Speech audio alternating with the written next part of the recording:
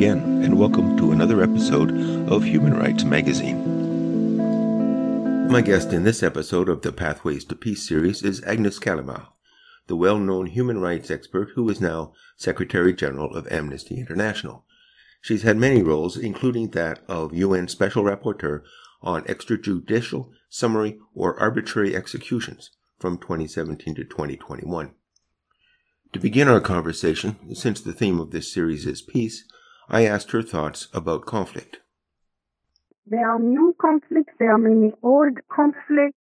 The vast majority, unfortunately, of the conflicts are protracted. There is rarely an end to them, or they come back. That is the reality of the environment right now. There are an increased number of so-called international internal conflicts, and very few of them right now are getting towards a peaceful, quick resolution. Something that I have observed as a human rights activist, something that I have found working with Amnesty International over the last almost 10 months now. The other thing I can say about conflict is that over the last year or so, the lack of global interest in bringing the COVID-19 pandemic to an end has meant that in many countries of the world, the drivers for conflict have been fed and watered, I will say, whether it's rising poverty, food insecurity, repression or instrumentalization of government by government of COVID. So all of that is creating, I would say, the ground, the fertile ground for future conflict. And I'm not talking about very far away conflict. That's certainly something that we have noted at Amnesty International. The proliferation of third-party intervention, proliferation of non-state actors involved in conflict. There have been a few interstate conflicts, but they remain the minority. And most of them are the kind I've just described. They are internal, but with an international dimension. That is the reality of our environment, and the multiplication of human rights violations in the context of those conflicts. There has been some discussion in this podcast series about failure of governments to protect human rights and the social order. Do you agree that there's been a failure of government?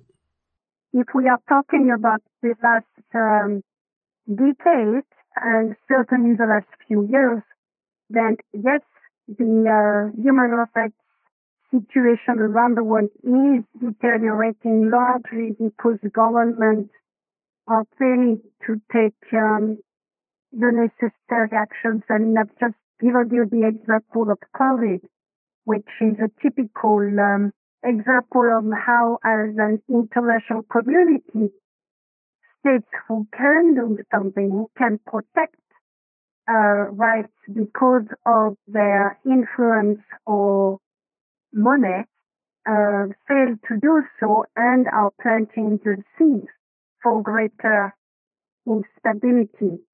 I've mentioned the fact that domestically, the vast majority of countries around the world have instrumentalized the pandemic to curtail freedom of expression and protest. We at Amnesty International have just done a quick survey, in fact, of how governments have failed in terms of the protecting of the this. And what we found is that the majority of the countries have adopted laws that curtail freedom of expression, freedom of assembly, and so on, in ways that are violating international law. Freedom of the media is being under attack either because of government censorship or because of the monopoly practice of some media owners who tend to have different media outlets or different forms of media. So the diversity of the media is certainly at stake here at the moment. Right to health, I've already mentioned, in the aftermath of the 2008 financial crisis, and governments have withdrawn from investing into public health. And that has now implications for our inability to address the pandemic, or did certainly until very recently. I mean, these are just a few examples, but at a principal level, at a meta level, human rights protection has decreased. The capacity or the willingness of states to respect rights has decreased. And I think that is an outcome that you can probably conclude is global. So yes, I will agree with your previous speakers on their assessment. In fact, in my view, the situation is so alarming that I have compared it to the 1930s in the previous century. And I've said, in fact, I'm not the only one to have said so, by the way, that we seem to be moving steadily towards an ending. And I don't know whether we will have the capacity, the willingness, or the institution to avoid falling into it. My hope is that we can move around it. My hope is that we will not see a repeat of the 1930 generation. My hope is that we will be more like a 1948 generation, the one that came up with the Universal Declaration of Human Rights. But, I think right now, the journey doesn't look very good in terms of the direction. How do we respond? How can a response be developed? Can there be a response within the international institutions, within the UN system, the financial institutions, or is there a role for corporations? And finally, really, where do we fit as citizens? The key role here is for us, the people, citizen or not citizen. Because if we don't do something, who will? So I am, I'm personally optimistic in my belief in people. I think they are terrible individuals, human beings, and they are certainly very worrying organized groups at the moment. But at heart, I like to think that if given a choice or if given a space, people will will go for the option that have dignity and human rights. I'm hopeful when I see people getting organized, when I see young people demonstrating, when I see young people as young as 12, 13 protesting against climate justice.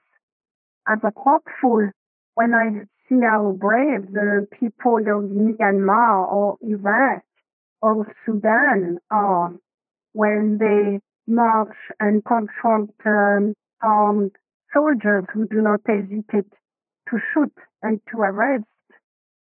So I'm very hopeful in the courage that there is within our every society. I'm hopeful too when I see the imagination and the creativity that people would put into responding to the repression or to organize themselves, how they use the environment, the social media, and every tool at their disposal to dream a better world. I think that there are also people within the private sector and who can and will be working alongside civil society.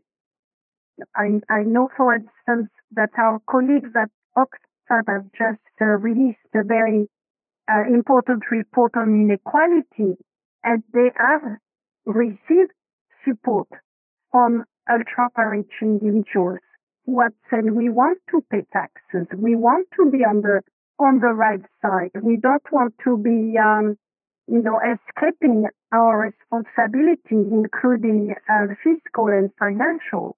So there are people like that. There are people in the private sector who knows that we cannot be continuing that endless search for profit and greed, that shareholders cannot be determining public policies, that there need to be far more to our position on climate change and our position on China, our position on other matters than those being imposed by corporate actors and their shareholders. There is a realization of that within the private sector. There is a realization that we need to work with a strong state, able to mitigate the negative impact of the liberal market economy right now and the instability, the insecurity that it has created for many people around the world. I think there is increasing realization that we as societies must find ways of embedding a universal income of certain social protection within our society as a way of protecting against the worst impact of globalization, COVID, and whatever, artificial intelligence, robotics, and the move towards a different kind of economy, a green economy. All of that needs to be taken into account, and for that we need to have public policies that are centered on the human, that are centered on their rights, and that are prepared to invest to mitigate the worst applications of our system. So I am hopeful that there is a great deal of energy to build a better path. There is also a great deal of energy to force the world into further conflict, armament trades, economic models that are putting all of the focus on what shareholders can get, desindustrialization, delocalization, increasing food poverty, water scarcity. So, we have a lot to do in order to respond to those very powerful individual forces that are pushing us in the wrong direction. Well, thank you very much for taking time to speak with me today. Was there anything else you wish to add before we close up? Maybe the only thing I would add is for people to to rise up to the challenge. We're not powerless vis-a-vis